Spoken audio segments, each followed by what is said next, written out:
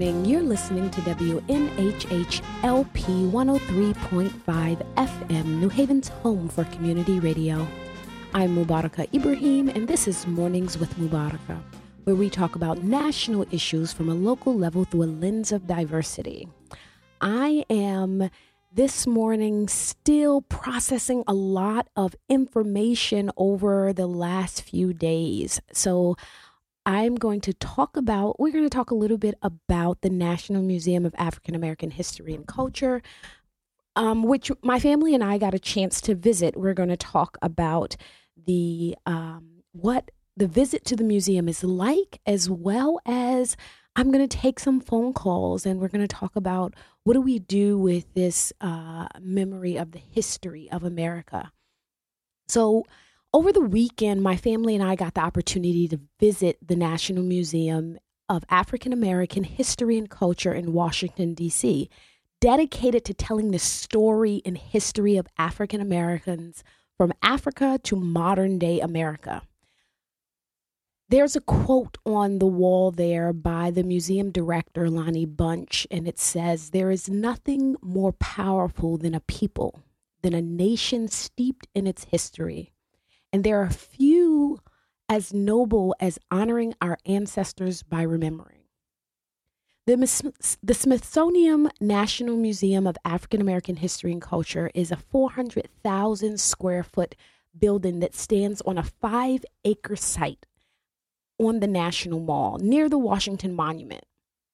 The museum tells the story of Africans in America in the order of chronological history. Each floor spans a time period from pre-slavery in Africa to the transatlantic slave trade as you come up to the floor. So it begins in the basement at this point in time, and then the next floor is throughout the slavery period, and then there's another floor that depicts the civil rights era, and then the last floor, which is the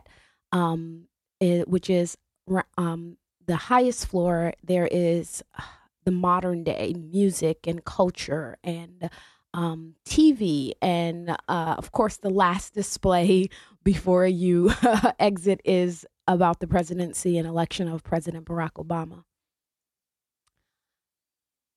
Although the first African American president, President Barack Obama, had the honor of being in the Oval Office on September 24th, 2016, when the museum opened, it was actually authorized by Congress under President George W. Bush 13 years ago. During the grand opening of the museum, President Bush commented, "A great nation does not hide its history. It faces its flaws and corrects them. The price of our union was America's original sin." If the price of the union was America's original sin, then the museum displays its sin incarnate in all its ugliness, spelled out in red scarlet letters on white robes, literally. Within the museum resides a slave block at which General Andrew Jackson and Henry Clay spoke from in 1830, and KKK hoods next to pictures of lynchings that were trimmed in red to indicate, as the sign pointed to, could be disturbing images and not appropriate for young children. Walking through the museum, you're taken on an emotional roller coaster as the experience of enslaved Africans seemed almost palpable. It's not like going to, say, the Yale Museum of British Art, in which you can marvel at creativity and the contributions to the human spirit, but rather you're left in disbelief of the evils that the human beings are capable of.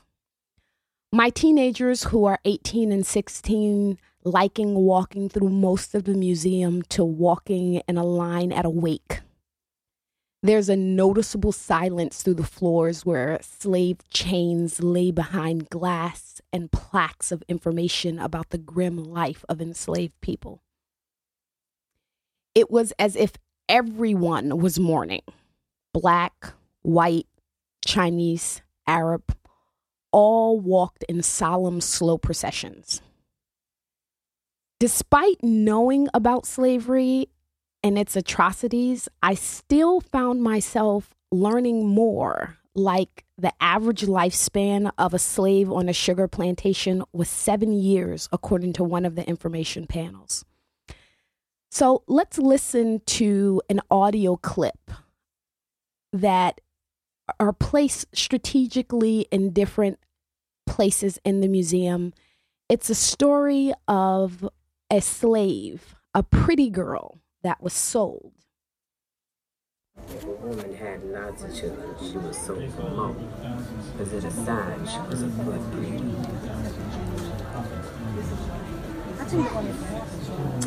I can see that old block now. My cousin Eliza was a pretty girl, really good looking. Her master was a father. When the girls in the big house had beaux coming to see them, they'd ask, "Who is that pretty girl?" So they decided to get rid of her right away. The day they sold her will always be remembered. To be bid off and looked at. Mom and Liza both cried when she was being showed off.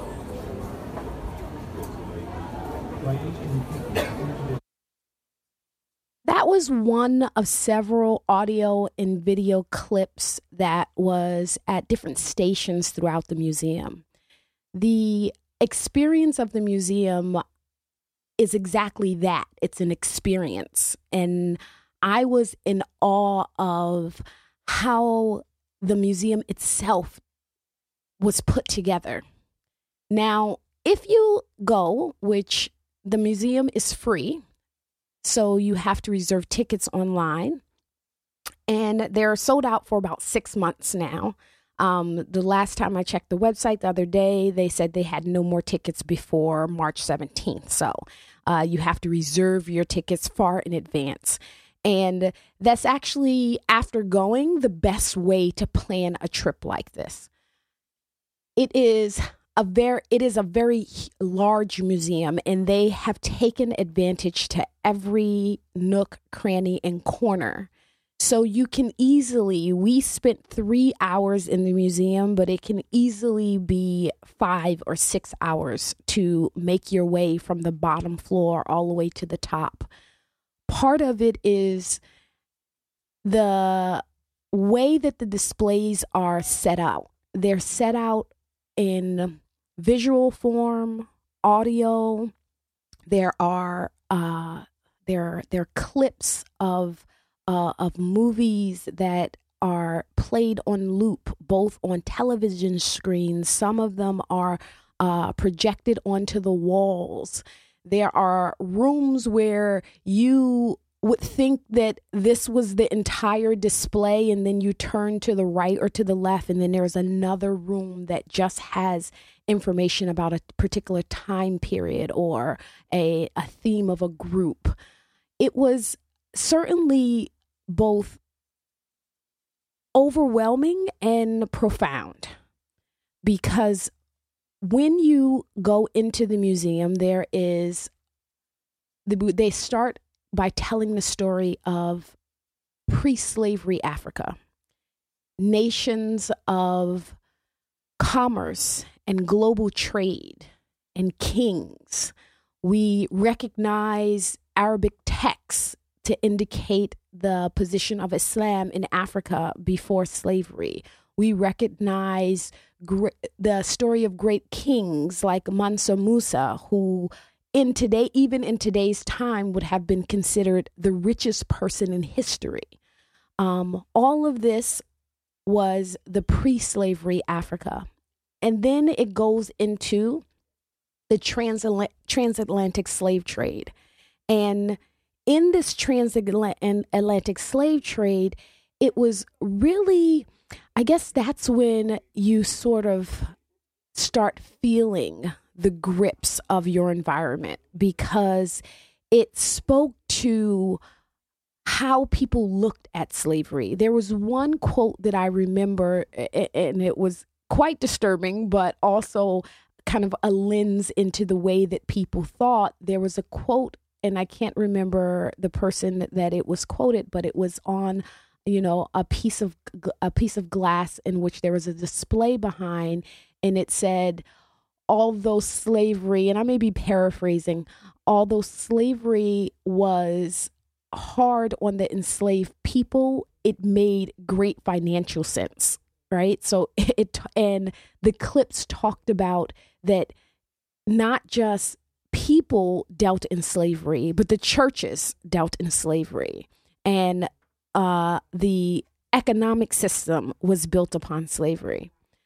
I think that was probably one of the most profound statements that I found inside of the museum. So there's lots of things, and I'm sure that everybody will pick something that sticks with them, to know that it was really about money. It was about not just having people that would benefit people financially, not because of their humanness, not connecting to them, not consider them even human beings. And that made it very solemn. So as you walk through and you listen and you see and you experience the things that went on during those times. And it continues. So you start off with a little bit of pride. You see as an African American, you see the condition of Africa, or the flourishing of Africa before slavery. And then it quickly goes into the slavery period. And you feel a rush of emotions. It was certainly an emotional roller coaster. And so today's Wednesday, we went on Monday, and I'm still processing a lot of the things that I heard, a lot of the things that I saw. And I think that I'll be processing it for a while. After we went to the museum, we then went out to lunch, and my teenagers, and we kind of felt like we needed to debrief them, right? Because it's a lot to take in. And certainly if you go with children, I went with teenagers who are, in our house, very well aware of the history of Africans and the enslavement period and civil rights and where we are today. And even they needed to process and to debrief and to express themselves, right? And so we began to ask them questions like, so what did you think? So did you learn anything? What was some of the things that you were reminded of? What do you think has to be done now? And so that's an interesting conversation in itself. And I saw people there with younger children. I think I saw a little girl. She looked like she couldn't have been older than 6 or 7. And as a parent, I'm thinking like, how do you have that conversation with them? So those are some of the things that we're going to talk about. And I want to get your feedback. So if you're listening, we are going to start taking phone calls in about 10 minutes. And I want you to call in, and I want you to tell me what you think is the lessons in the history. You can call in at 203-872-7366. A part of this experience was seeing the transition of the history of African Americans. And one of the things that particularly struck me was the civil rights period. So what we're going to do is we are going to listen to a clip, another audio clip from the museum. If you're just tuning in, you're listening to Mornings with Mubaraka on WNHHLP 103.5 FM, New Haven's home for community radio. Also streaming live on newhavenindependent.org.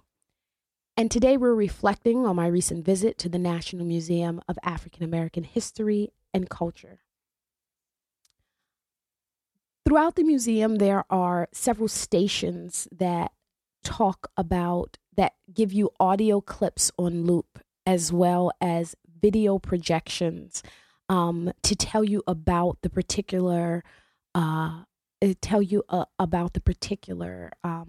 time period or topic that it's talking about. And this is a clip from the Civil Rights era.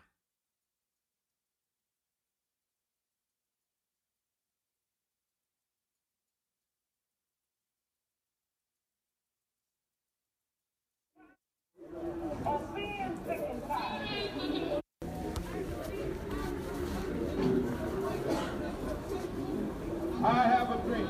What you and I have got to do is get involved. We are sick and tired of being sick and tired. It's going to be the balance or the vote. Free at last! Free at last! We declare our right on this earth to be a man, to be a human being, to be respected as a human being, to be given the rights of a human being.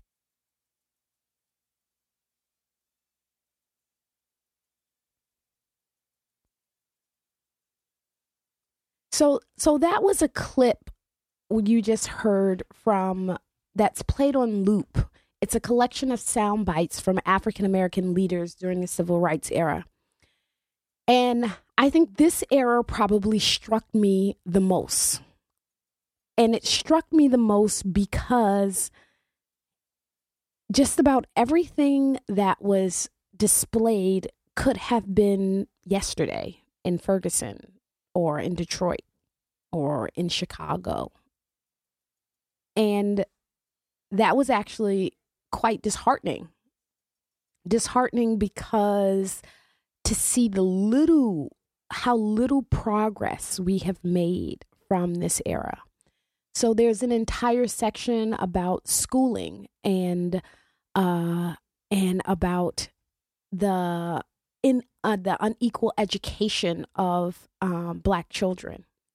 And we know, particularly here in Connecticut, that we have some of the worst segregation and racial segregation in schools here in Connecticut for various reasons. Red line laws, just where people dwell, the changing from community schools.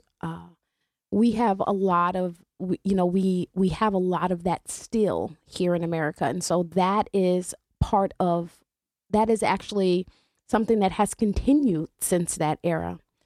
There was another quote by a female African-American civil rights leader where she said, we have to get to the point where the sons of Black mothers' lives are just as valuable as the sons of white mothers. And that was particularly profound. Of course, it makes you think of Trayvon Martin and Tamir Rice. And to see that we are still in the same place where Black lives don't matter as much as white lives in our justice system, in our society. To hear and see the displays of the inequality in housing and in education and in the justice system. There was a room that was specifically around the anti-lynching campaigns that took place. All of that was it takes some processing. So it's certainly not a museum that you can rush through.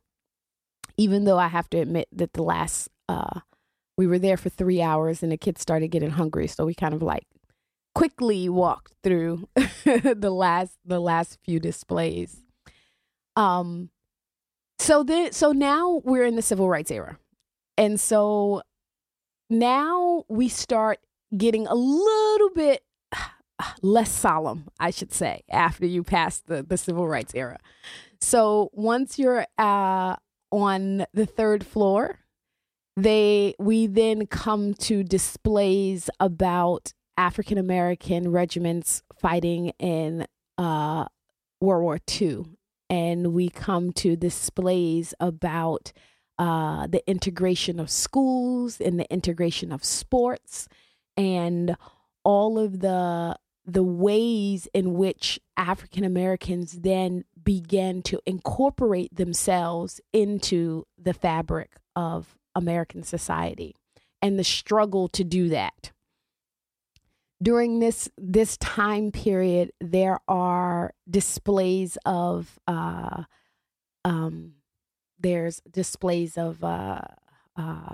lots of artifacts. So here is some of the really interesting things that which makes the museum so real is that a lot of the artifacts were donated by the family members and the people themselves. So I was reading a story online about one of the descendants of Harriet Tubman and how he had received her shawl inside of the mail because he had inherited it and he didn't know what to do with it. And somebody told him to sell it, but he said that would not honor her, that would actually dishonor her. And so it sat in a box under his bed until he decided to do what to do with it. And then when he heard about the museum, he just decided to donate it to the museum. So you actually get to see the actual shawl that she wore. There are dresses from the period that was the actual dresses of, there's one wedding dress of a daughter of a very prominent African-American businesswoman during this period. And so it was very, so that actually made it more real. So this wasn't just stories or folk tales. It made it that much real. There's also a slave cabin that was reconstructed there from the original period, from the actual wood. It was like, so it made everything so real because you actually get to see the items, and it was very interesting. So I'm jumping a little bit, but when it came to art and culture, what was really interesting is you actually saw the clothes of what did they had? They had clothes from Stevie Wonder and Ray Charles and like actual outfits. And so I was noticing, wow, this person was thin. Wow, this person was really tall. This person was short. Like you actually, for people that you've never seen in real life, you actually see their clothes and some of it was very dramatic with sequins and little things dingling and hanging. So that in itself was also a really interesting part of the experience. So in the civil rights area, one of the things that then also, of course, I am going to notice is they had several displays about this Islam in the civil rights era and the Nation of Islam. They had and there's a section that is a display about the contribution of religion in Black history. So, a few weeks ago, I actually saw Birth of the Nation, and on display in the museum is Nat Turner's actual Bible. So that was an interesting connection. They also had their the miniature Quran that Elijah Muhammad would carry. They had pictures of the original FOI hats and degrees from Islamic University run by the Nation of Islam. So that was actually really interesting. The one thing that I wish that they had a little bit more, and hopefully it can, be incorporated at some point, or maybe a part of a presentation, is the contribution of Sunni Islam to the era. Because every Muslim in America, every African American Muslim was not a part of the Nation of Islam. That is like a really big stereotype. And the museum does not distinguish between that. And giving it credit that it is a lot of information and they can't get every single thing. But I had hoped that they had showed a little bit of diversity, because it made African American Muslims seem monolithic. So we're not one big, one big blob of this is what Islam is for African American Muslims. So that was one of the critiques that I would say for the museum of its display of Islam, the history of Islam in the African American community. When it also talked a little bit about the progression of religion in the African American community, and after slavery, particularly during the civil rights era, Christianity, one of the progressions of Christianity was the development of new, one display, it had information about the development of new branches of Christianity, and that was actually part of the freedom of African Americans, is that they did not have to follow Christianity in the way that the slave master taught it. So you began to have Baptists and Protestants and different versions of it as a part of their freedom, right? So this was a way in which they displayed their freedom, their freedom to choose to worship in the way that they wanted to worship and to believe in the way that they wanted to believe. So I found that was really interesting as well.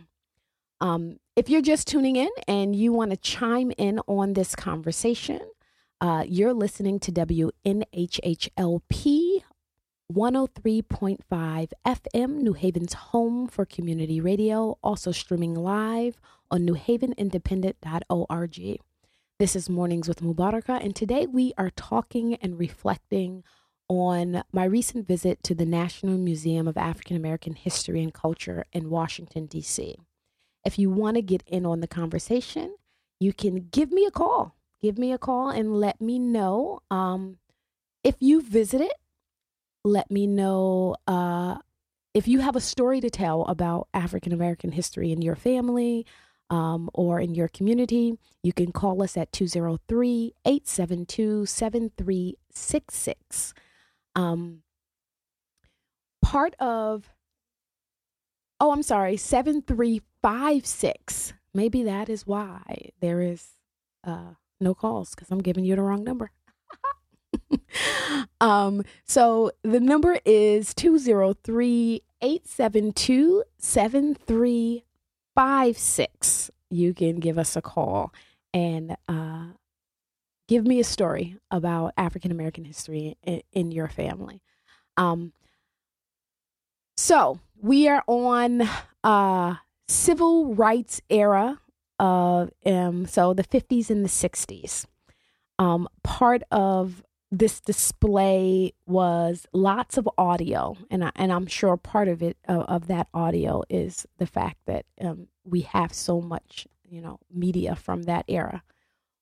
One of the things about the civil rights display is there's a lot of information about the different movements. There's a large Black Panther section that just talks about the movement of the Black Panthers and what they pushed for, and the changes that they made throughout their time, throughout their movement. And that was interesting. And so as we go up on the floor, so now we're going to the next level, and it is such a rich experience of music and art I mean, it was really, really fascinating. So you walk into the initial room, and I was actually so what do you call it? I was actually so excited and moved. I did a quick little Facebook Live video to show there's like this circle of screens that is hanging from the ceiling, and there are clips of music. You hear the adhan, which is the Muslim call to prayer. You hear spoken word. You hear praise music and jazz music and hip hop music, and it's like this clip showing how African Americans used their voice and their bodies to both celebrate and mourn. I think is probably the best way to say it. They celebrated and mourned. There's a quote on the wall that talked about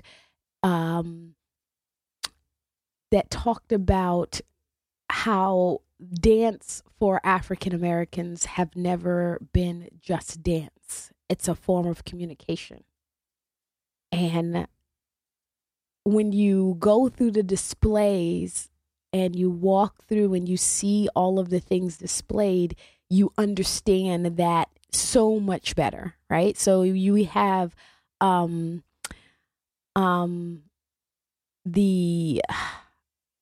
songs of the 60s and 70s, many of which were actually protest in ways. So if we think about Strange Fruit, if we think about this, which was protested by people who didn't want to hear it, but when she would perform, because it talked about lynching, right? So it was a form of communication. And then it gets into the era of the 70s, and then we go into the 80s, and there is an outfit for Michael Jackson. We go into the 90s where we see Whitney Houston's outfit. There's a dress there. They even had an entire corner dedicated to hip hop, right? So I personally am a Salt and Pepper fan, and so there was a nice little display that talked about Salt and Pepper. There is an entire banner. It must be like, I would say maybe 12 feet long. That was the Public Enemy banner that they would take to their concerts. So that was actually, that gave me a little bit of throwback to my teenage years. So I was kind of excited when I saw that. When you go through the era on music and media, there is also an entire area that talked about that displayed the evolution of Black people in television. And so from the time of Sammy Davis Jr. to all the way to the Cosby Show and Good Times and beyond. And so as I'm walking through it, my personal connection they have an entire display on the Oprah. Oprah has her own display, and one of the things that is on the display is the yellow couch. So if anybody knows anything about Oprah, there has been the yellow couch is kind of like that is, if you get to sit on if a celebrity sits on a yellow couch, it's like they're made, right? And I got to sit on the yellow couch. So, 9 years ago, I'm sure you guys have heard this story 100 times. I was on the Oprah show. She did a show called 30 Something in America, where she profiled women across America in their 30s. And I was the job you'd never expect, because I am a personal trainer, owned a fitness studio, and I dress in full hijab. And so I got 10 minutes and 36 seconds to sit on the yellow couch. And now that her show has ended after 30 years of interviewing everybody from Michael Jackson to Whitney Houston to presidents and queens, Queen Noor from Jordan, I got to sit there, and I do hold the unique status of being the only African-American Muslim woman to ever sit on the yellow couch to be interviewed by Oprah Winfrey.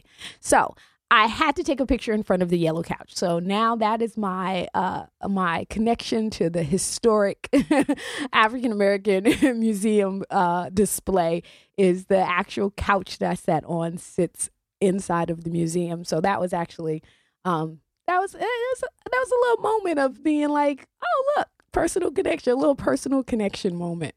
So in her display, it also has like a dress, that one of her dresses. It talked about her rise and her being one of the first African American women to rise to the status both in media and financially as she did. And then you continue on towards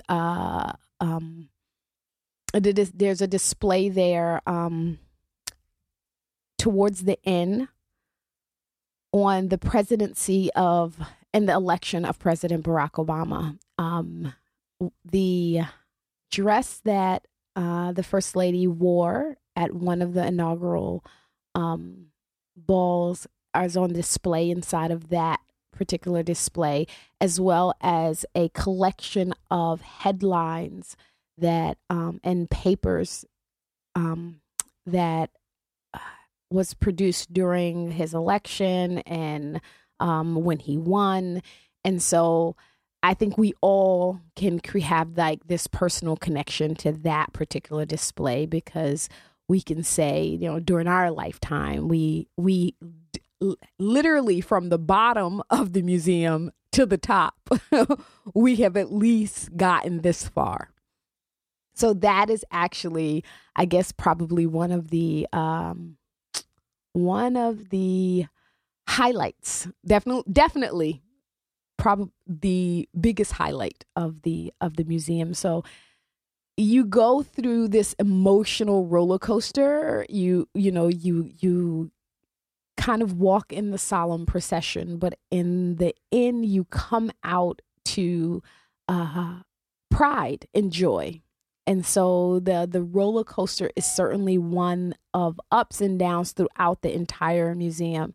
And so on a practical level, if you decide to go, and I recommend that everybody go, it is the Museum of African American History and Culture, but it is not a museum that only African Americans should want to go to. I think everybody should want to go. And we actually saw a diverse group. We saw white people and black people and Chinese people and Arab people and people of lots of different races and ethnicities in the museum, which is excellent. I think what happens, and I think the reason why it's important for people who are not African Americans to go is because it's going to give you a at least a view into the lens of the history of African Americans in America and why we can't just forget that history. I had a sort of Facebook conversation with one of my Facebook friends. Well, prior to this, we've had great interaction, and we continue to have great interaction. But I posted a video clip of the history of racism in nursery rhymes and how many of the nursery rhymes actually have a racist history. And her comment was that she wishes that it would just go away, right? And so after some of the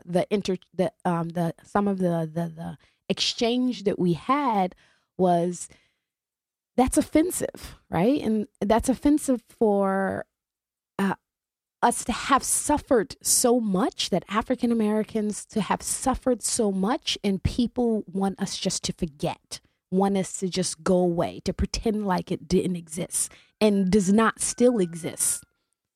That is not a solution to the problem of racism and injustice. Forgetting your history, forgetting how America has treated and continues to treat African Americans in this country is not a solution to injustice in America. The interesting thing was this particular friend, she actually had an adoptive son who was African American. And I think that that's also important. That's also another reason why everybody needs to go, because you can't understand the history by having a Black friend, or just having, even I as an African American learn things. This being African American is not monolithic. There is a lot of variety of it. You know, the Creole culture is a rich culture of information and dance and food. I don't know a lot about that culture because that's not my heritage, right? I'm not from the Louisiana area. And so even I, as an African American, got to experience different versions of what it means to be Black in America. So we have kind of like, and I liken it to much like a river, right? So we have this unfortunate, quite narrow beginning in America as enslaved people. But we have branched out to have such a diverse life experience and heritage within America. And so you can't understand that without knowing about it, right? And we can't forget that. And, you know, one of the comments that I made in that exchange was, no one would ever tell Jewish people to forget about the Holocaust. It was a 12-year experience, horrible experience. But African Americans suffered for hundreds of years and still suffer. But some people think it's okay to tell us to forget. Why do African Americans have to forget? We can't go on, we cannot progress if we don't remember. That is the importance of this museum. We can't create a world or a country in which there is ever any justice for African Americans if we don't know where the injustice started. If we don't recognize when you have an illness, we have to recognize the source of the illness, right? So if you have an infection and you in a cut, putting a bandage on the cut is not going to cure the infection. You have to recognize that it's infected. You have to take in the medicine. And sometimes that medicine is nasty. Sometimes it doesn't taste good. But you have to take it in order to cure the infection, in order to heal. And so knowing the story helps us to develop the medicine for the infection of injustice for African American people. That's the importance of this museum. My son said to me, he said, "Mommy, why are you always taking us to this kind of stuff? Why are you always reminding us? We know we Black." And I told him, I said, because you cannot forget the struggle of African American people. Because if you forget the struggle, then at worst, you will become ungrateful and complacent in where we are. because we have not achieved equality or justice in America. And if you forget about where we came from and the source of that injustice, then we will never achieve justice. And so for me, particularly for young people, it's important that we educate them and remind them. You know, prior to going to the museum the week prior, last week, I took my 16-year-old son to hear Mahmoud Abdul Rauf, a former NBA player who protested the national anthem 20 years ago in the NBA, right? 20 years ago.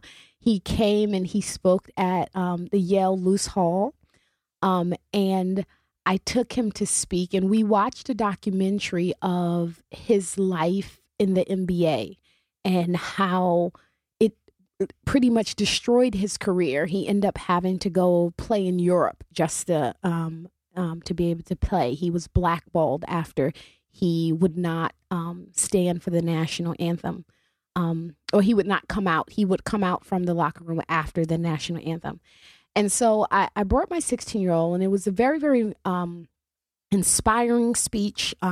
It was certainly one that was very motivating. My 16-year-old, I guess he gave Mahmoud kind of like the ultimate teenager compliment. He said, that guy was really motivated. And it was like everything that he said was like a Tumblr quote.